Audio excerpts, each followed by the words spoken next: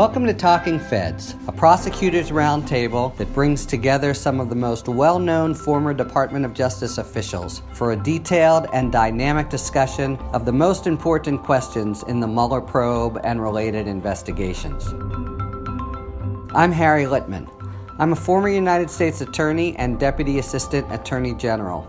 Each week, I'll be joined by three of your favorite former feds, mainstays of TV commentary, for a deep dive of questions not in 30-second sound bites, but lively give and take, the way prosecutors actually talk.